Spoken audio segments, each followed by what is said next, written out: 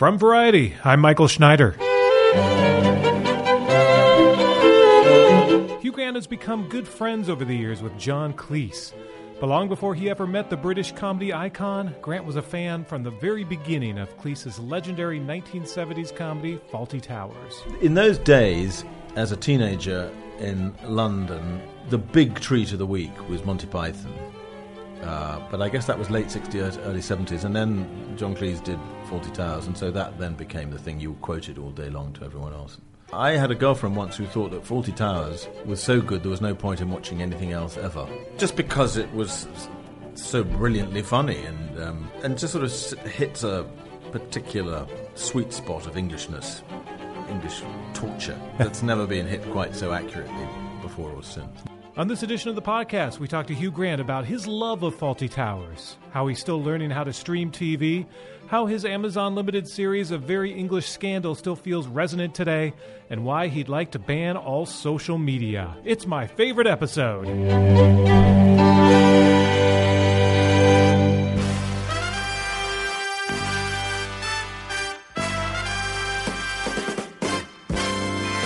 My favorite episode. Let's talk TV. My favorite episode makes me so happy. Ladies and gentlemen, welcome to Variety's My Favorite Episode. Let's give it up for your host, Michael Schneider.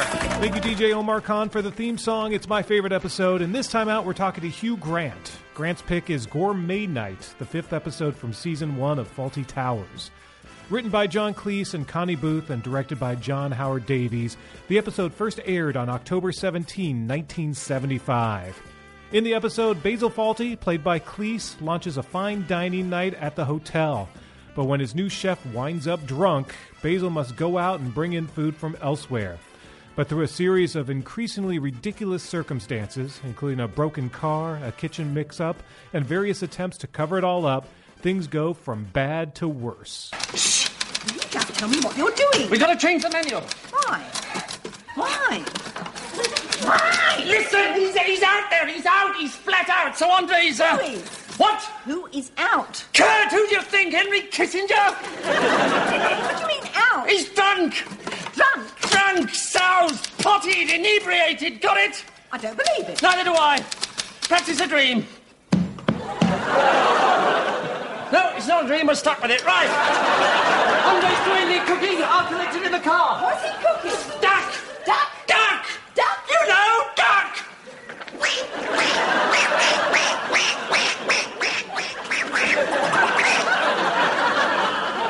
We sat down recently with Grant as part of his Emmy campaign for A Very English Scandal, and I reminded him that we had done a panel for the show 6 months earlier. I did a panel with you back in October for Very English Scandal at the Design Center. Yes, now I recognize you. Yes, yeah, yes. And here we are in April, and you're still talking about English Scandal. I know, why is that?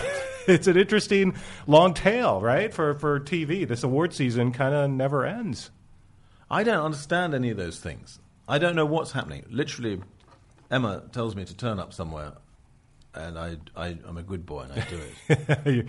You're still promoting the wares. Well, I know you're very proud of this, and it's been so well received that. Yes, I am proud of it. Yes. And it's been the awards circuit, which is interesting because in the fall you had Golden Globes and you had all the Guild Awards, and now we're talking about Emmys. So this is a cycle. And I'm not sure when BAFTAs are sort of in the middle of all of that, but so this is kind of a cycle that goes on for a long time. And for someone who, this is your return to TV after, having not done it for so many years, what are your impressions of this whole awards mishigosh and the mishigosh? Yeah, this part of the whole process. Well, I have not really ever been much involved with any kind of awards stuff. Until a few years ago, and Florence Foster Jenkins started to get some, attention. Yeah. And it's a difficult question to answer because on the one hand, you don't want to seem ungrateful. It's very, very nice when people like the thing you've done and are being generous about it and all that. And there's definitely an element of satisfaction and ego pleasure. But on the other hand, it's quite startling what an industry it's become. Yeah. The industrial awards complex. Yeah. Yeah. I'm not sure it's the most edifying side of human nature. On the other hand, I suppose there's so much content out there now that this is one way to remind people that Yes. projects exist. Yes, and- good point. I certainly wouldn't know what to watch unless, people said, "Oh, well, it's one of those shortlisted for the X or Y awards." Then it stands a chance, because I find myself just at sea in a this blizzard of content out there. Yeah, yeah. My kids have now explained to me how to work Netflix, because I was still just someone who just turned on the TV and watched what was being broadcast at that moment. Yeah. Up until about 6 months ago, I did that. But I still can't do it, because I turn it on and Netflix or whatever it might be throws up 1,000 suggestions. It's too much. I can't choose. The tyranny of choice. Tyranny of choice. Yeah. So I watch nothing. I just go back and watch the tennis. Yeah. there was something that was pleasurable in just flipping around. Yes. and finding something. But also it was wonderfully passive. It was the vegetative state that I enjoyed in television watching. Yeah. Being completely passive and letting it come to you. Someone else deciding the schedule of how you're going to be entertained when. And you could just about in England flick between 4 channels when I was a boy. And now it's way too much hard work to think, oh, I better watch, this series, or, go and find it and put it on. Yeah. That being said, is there anything you've watched recently that you've enjoyed among the new programs that are out there? I think I've only watched one thing ever on streaming. Yeah. And that was... Oh, no, I've watched 2. I watched The Crown. Yes. Genius. Yeah. Fantastic. And how they're sort of...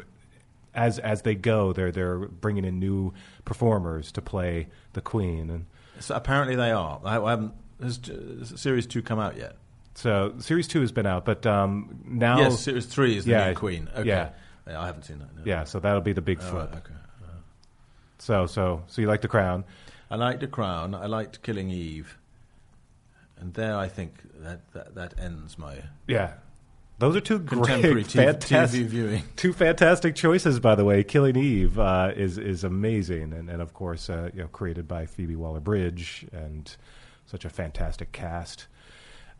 So I asked you to pick your favorite episode of television of all time, and you picked a true classic. Well, I had to reach back into the 1970s. But yes, I mean, I had a girlfriend once who thought that Fawlty Towers was so good there was no point in watching anything else ever. Wow. And that's only 12 episodes, so that's... Yes. That's, but she could quote them word for word. yeah, I suppose you could just watch them over and over again. It's funny, here in the States, they were on PBS for years. PBS would just repeat them over and over again locally. So Americans got a chance to see it over and over again as well. But it's a show that for such a limited, for only 12 episodes, had an enormous impact. Well, it did on me, men and women of my age. Yeah, how so? Just because it was so brilliantly funny and just sort of hits a particular sweet spot of Englishness, English torture that's never been hit quite so accurately before or since. Yeah, yeah. Well, take me back to when to the 70s when it premiered, and how.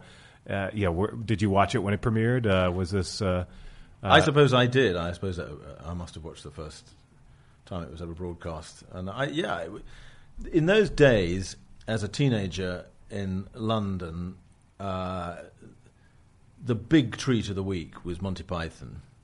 But I guess that was late 60s, early 70s, and then John Cleese did Fawlty Towers, and so that then became the thing you quoted all day long to everyone else. Yeah. Yeah, and I was reading up on sort of the reaction at the time. And at first, the newspaper, the critics were sort of negative on it. They thought that John Cleese had gone too mainstream. That really? He had gone from Monty Python to suddenly doing something that was a little more, domestic. That's interesting. And it took a while, but then suddenly people came around and realized, no, this is pretty subversive and pretty hysterical. I can't remember. I do remember once watching the first ever episode, and it's interesting that they hadn't quite landed on their characters yet, or the tone. So maybe those critics had only watched that. Perhaps. Yeah. It's funny. It's actually in Coming Full Circle that's briefly mentioned on Very English Scandal. It is. The first episode. Apparently, it kind of matched up to the timing of your tale, obviously. Yeah. And I think someone said that they were looking at old issues of Radio Times and sort of discovered like the serendipity that the action in Very English Scandal was right when Fawlty Towers premiered. So correct. Able to work that in your script. Yeah. So eventually you got to know John Cleese very well. Well, I know him pretty well now. Yes, that's right. We got together doing this campaigning about abuse of power in Britain, really the fact that the country has been run for decades by a few very rich newspaper owners, Right, which is sort of reminds me of Fox News and what's going on here in the U.S. right now, too. Right. So you two have gotten to know each other pretty well since then. How often, do you discuss Fawlty Towers? Did you fan out with him over the years, or is it something that comes up in passing? Or I think it's tricky with any actor or comedian if you continually say, do that thing from something in your career 30 years or 40 years ago. It might not always go down that well. Right. And I know he's written in his books that, one of the fastest ways to sort of turn him off is to start to... Is that right? Yeah, ask him specific questions about the show. Yeah, well, there you go. But the same girlfriend I mentioned earlier, who was so obsessed, did manage to get him to do that thing he does with his opening one eye, which is the episode, I think it's the Germans, where he's in hospital with a with a bandage around his head, and it starts with him just opening one eye in a particularly manic way. And he used to do that. He was able to do that. Yes. That's great. Well, let's talk about the specific episode that you chose. It's episode 5, Gourmet Night. Yes. So what about that episode that sort of made you, of all the episodes you could have chosen? Well, I don't know. I was asked this question. Frankly, any of them would have done. Yeah. But that one, it seems iconic in some way. Such famous bits, him delving into the trifle at the end to try and find the duck. And the whole thing with the Twitchin family. Yes. Because I remember I was looking through my schedule last night, what I had to do today, and it said I'm doing this podcast about it. Oh, Christ, I better watch that again. So I found it on YouTube and watched it. And there I was, extremely jet-lagged after a very hard week of filming in New York. I thought, I won't be able to stay awake through this. And I was crying with laughter. It's incredible how it can still do that to me. Yeah, so, some of those lines. You mentioned that it's sort of like the British show, and some of the dry lines. Not yet, my little piranha. Right. That's one of the famous. Yeah, my little piranha fish. Yes. I think my favorite is his interaction, John Cleese's as Basil Fawlty's interaction with the little bratty kid at dinner at one point, and the back and forth, and the line is. The mother says to him, well, he's rather high-strung, and Basil's like, well, he should be. Yes. Yes, he should be. Yeah. Genius. Yeah. What else? I can't remember. That's all right. You're pretty you're jet-lagged to just make it back over here? I'm in New York at the moment. Okay. Making a television thing for HBO. Filming this thing with Nicole Kidman. It's a thriller. And... it's hard work. Got a hard taskmaster or mistress, Danish film director. Do you know Susanna Bier? I know of Susanna Bier, yeah. We're not allowed lunch or anything. She keeps cracking the whip. Yeah. So it's shattering. And then I flew in late last night. This is you're getting used to the TV lifestyle now. Although again, the lines are blurring now. What's television? What's film? Yes, as you say. But so Fawlty Towers, you mentioned, had an impact on you, sort of, and your humor. The two cycles, the two series, I suppose.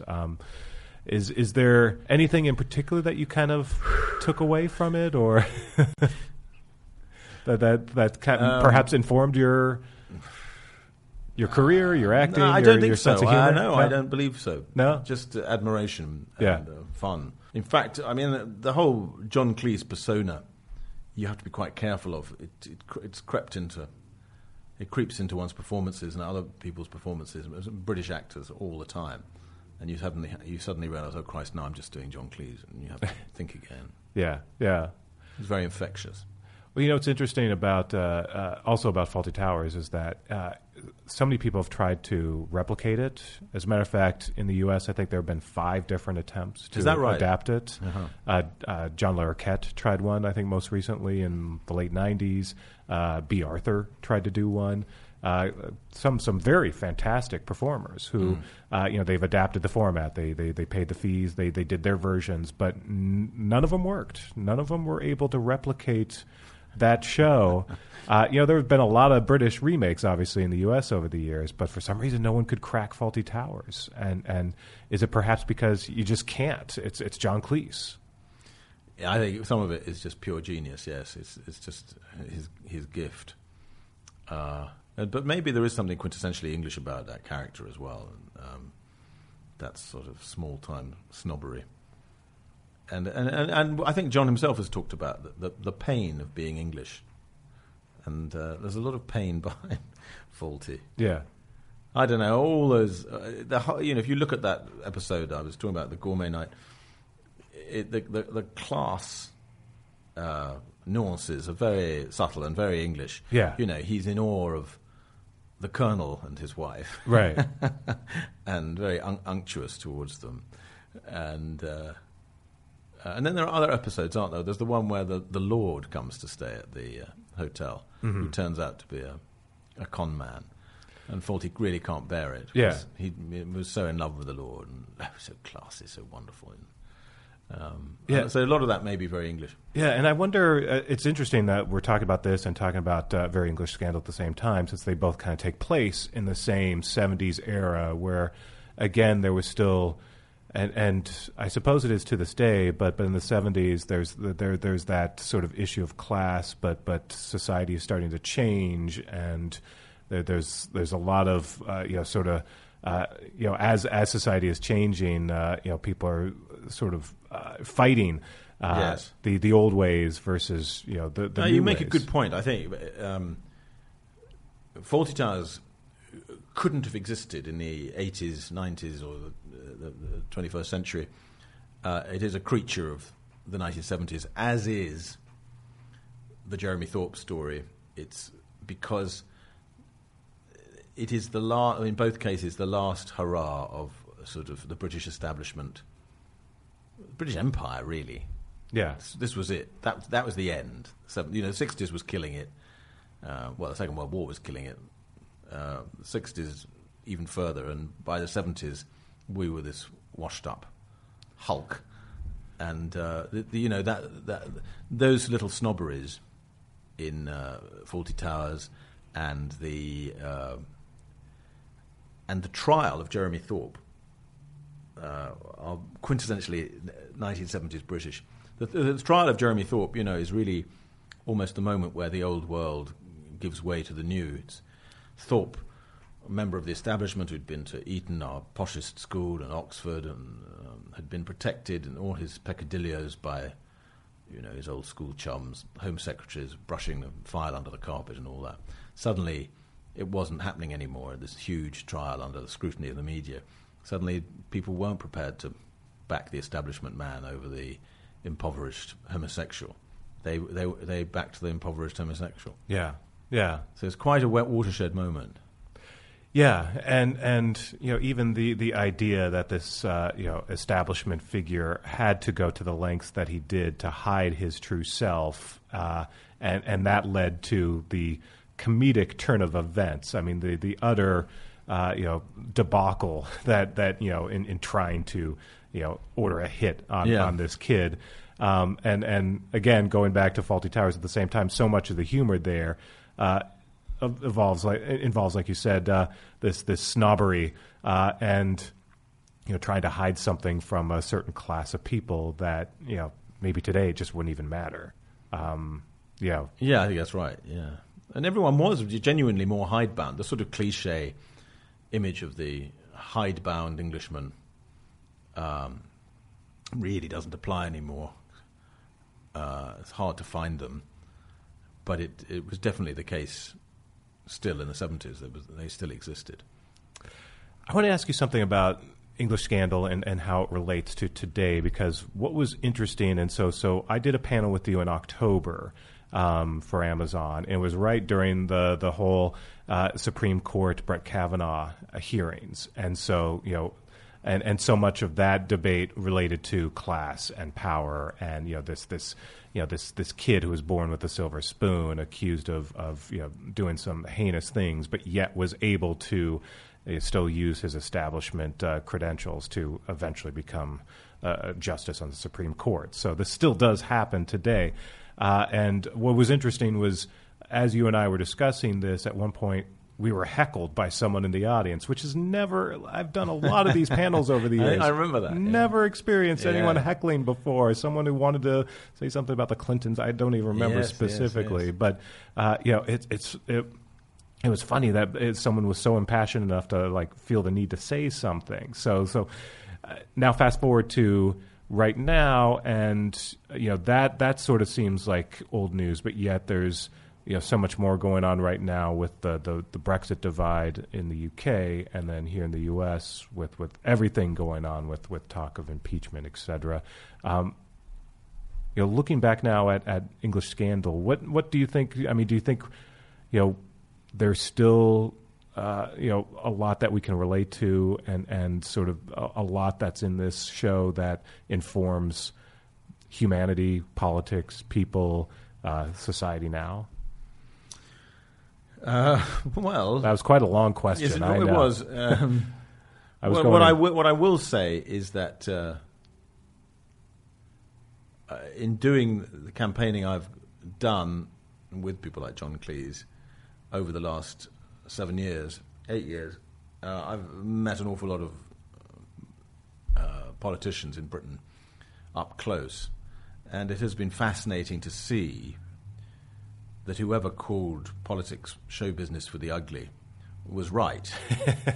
The politicians, on the whole, with a few notable exceptions, are propelled entirely by narcissism and look at me, look at me, look at me. And they'll do anything to further their career. They may possibly have had principles when they went into it, but by the time they've experienced a few years in Westminster or Washington, those are really forgotten, discarded. Yeah. There's a famous case of a man who was a very, very, I won't name him, prominent British politician about 5-10 years ago, who was asked to make a core values speech, said, right, fine, yes, I'll do that. This was at his party conference, walked out on the stage and had to come back into the wings and say to his aides, what are my core values? And that's certainly what I've noticed with politicians. Yeah, well, and especially these days, you feel like they revel in their ignorance, that there's almost a pride to the fact that they know so little and don't... It doesn't seem to matter. No. Because you can make up facts now. You can make them up, or if someone contradicts you with the correct truth, objective truth, fake news. Right.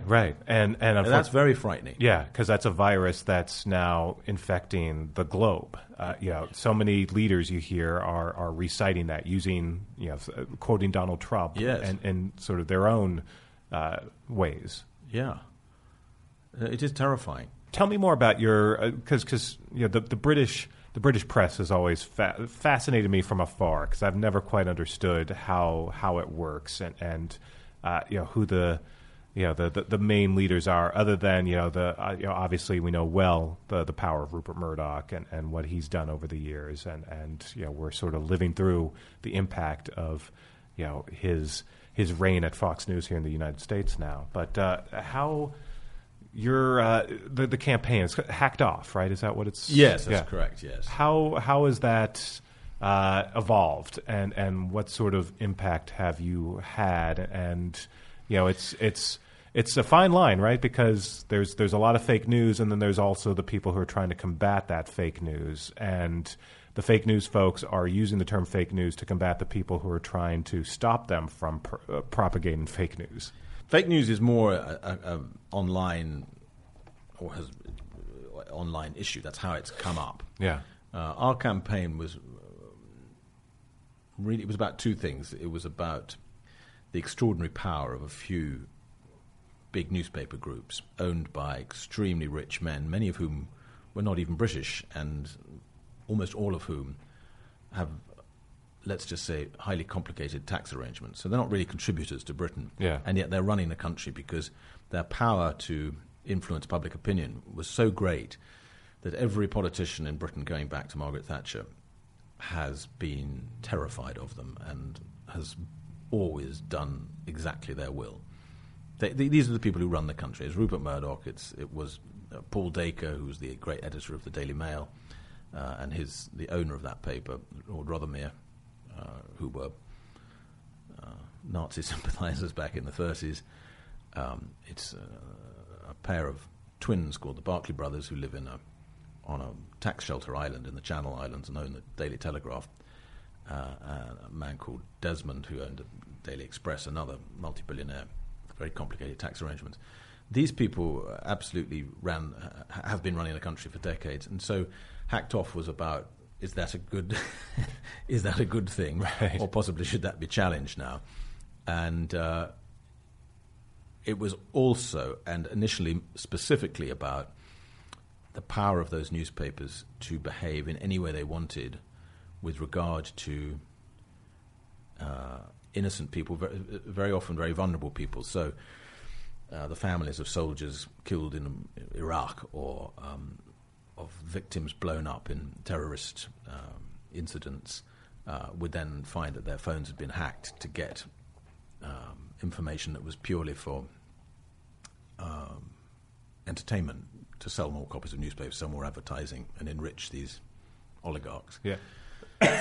And we felt that should not be able to happen, and that the regulator, the press in Britain has always had its own regulator saying, you can't intrude on grief, you've got to be accurate, you've got to do X, Y, and Z, and then happily ignored all their own rules because they run it themselves. That we said maybe that's not a good idea as well. Yeah. So it's been about standards and about ownership. Yeah. And how do you feel since starting this campaign? Well, what kind of impact have you had? The graph was very much upward. We, in the wake of this terrible scandal where a young girl who was abducted and subsequently murdered had her phone hacked, which resulted in her phone messages being deleted because they filled up from all the hacking, and then her parents had false hope that she was alive. And that really scandalized the entire British public to the extent that when we campaigned for a public inquiry, a judge-led inquiry into press standards, the public outcry was so great that even the government, who are totally in the hands of the big press barons, had to agree to it. And so this huge inquiry was set up in Britain, lasted a year, and the judge, Lord Leveson, came out with these recommendations for a new system of regulating the press, or in fact not even regulating the press, but regulating their own regulators, because he was very, very meticulous about preserving freedom of the press and that there shouldn't be any direct government involvement in what the press can write, quite correctly.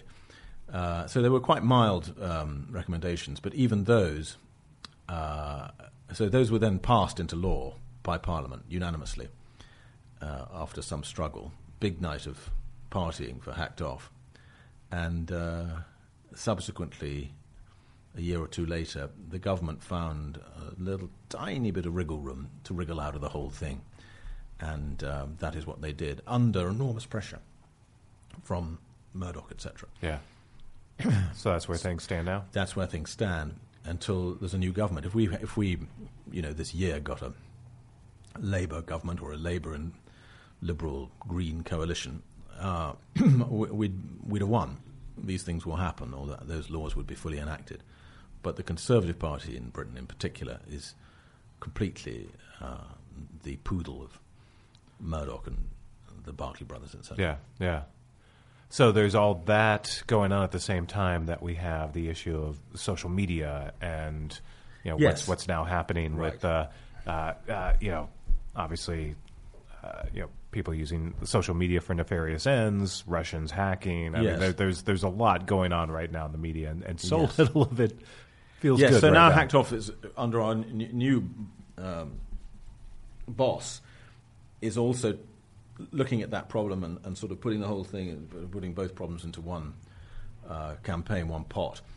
And it is particularly terrifying, the triumph of technology over democracy.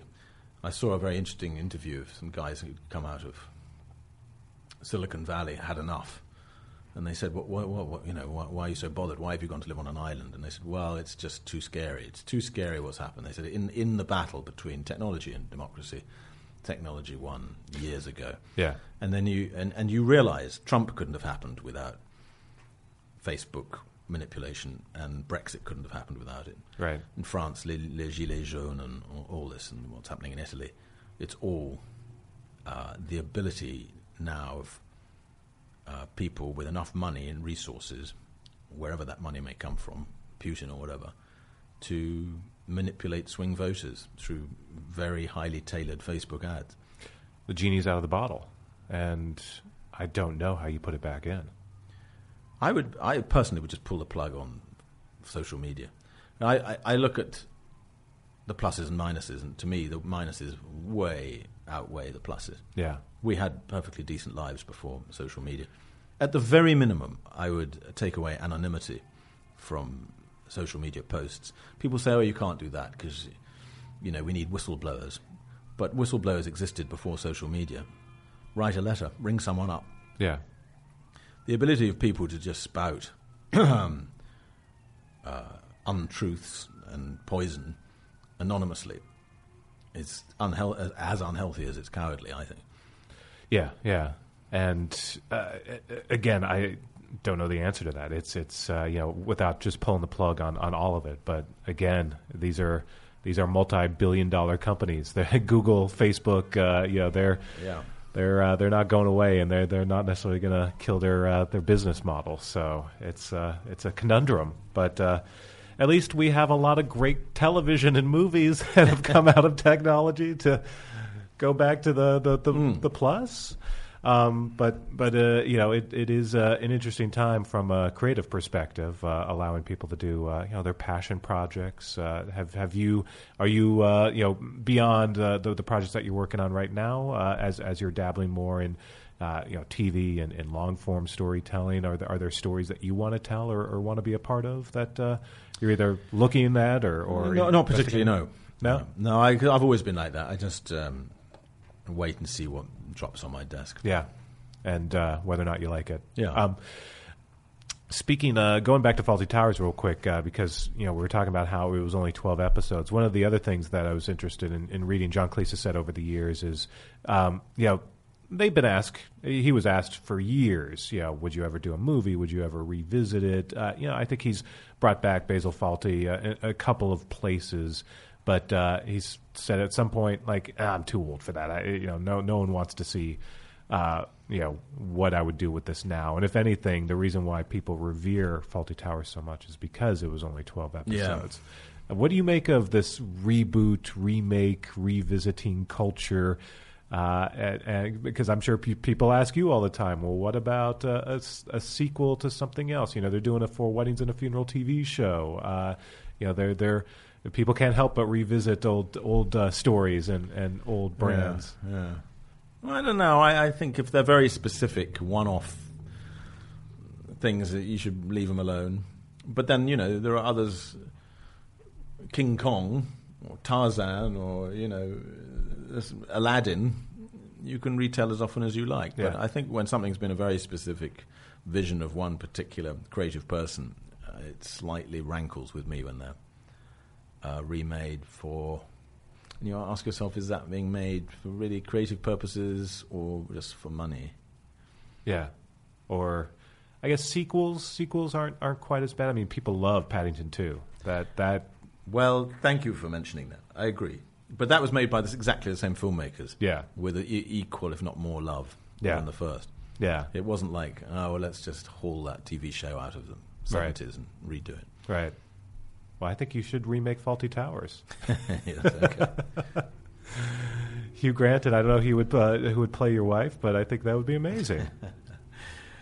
That sounds like a no. Well, that's definitely a no, yes. Yeah. Leave well enough alone. Yeah. All right. Well, Hugh Grant, congrats again on Very English Scandal. Very deserving of all the attention it's getting. It's a fun. And you and Ben, of course, we've mentioned this before, such a great pairing in so many different things in recent years, including Paddington. But congrats, good luck with the HBO project. Looking forward to seeing that. And thanks for dropping by. All right, thank you very much. Absolutely. All right.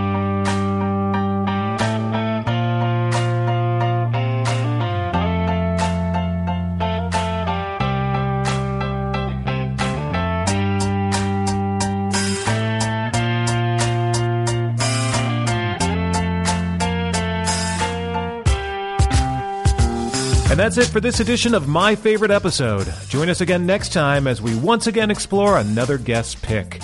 And be sure to subscribe to My Favorite Episode on Apple Podcasts, Stitcher, or anywhere you download podcasts. Also, head on over to Variety.com for your daily fix of TV news, analysis, and reviews. I'm Michael Schneider, and we'll see you again next time.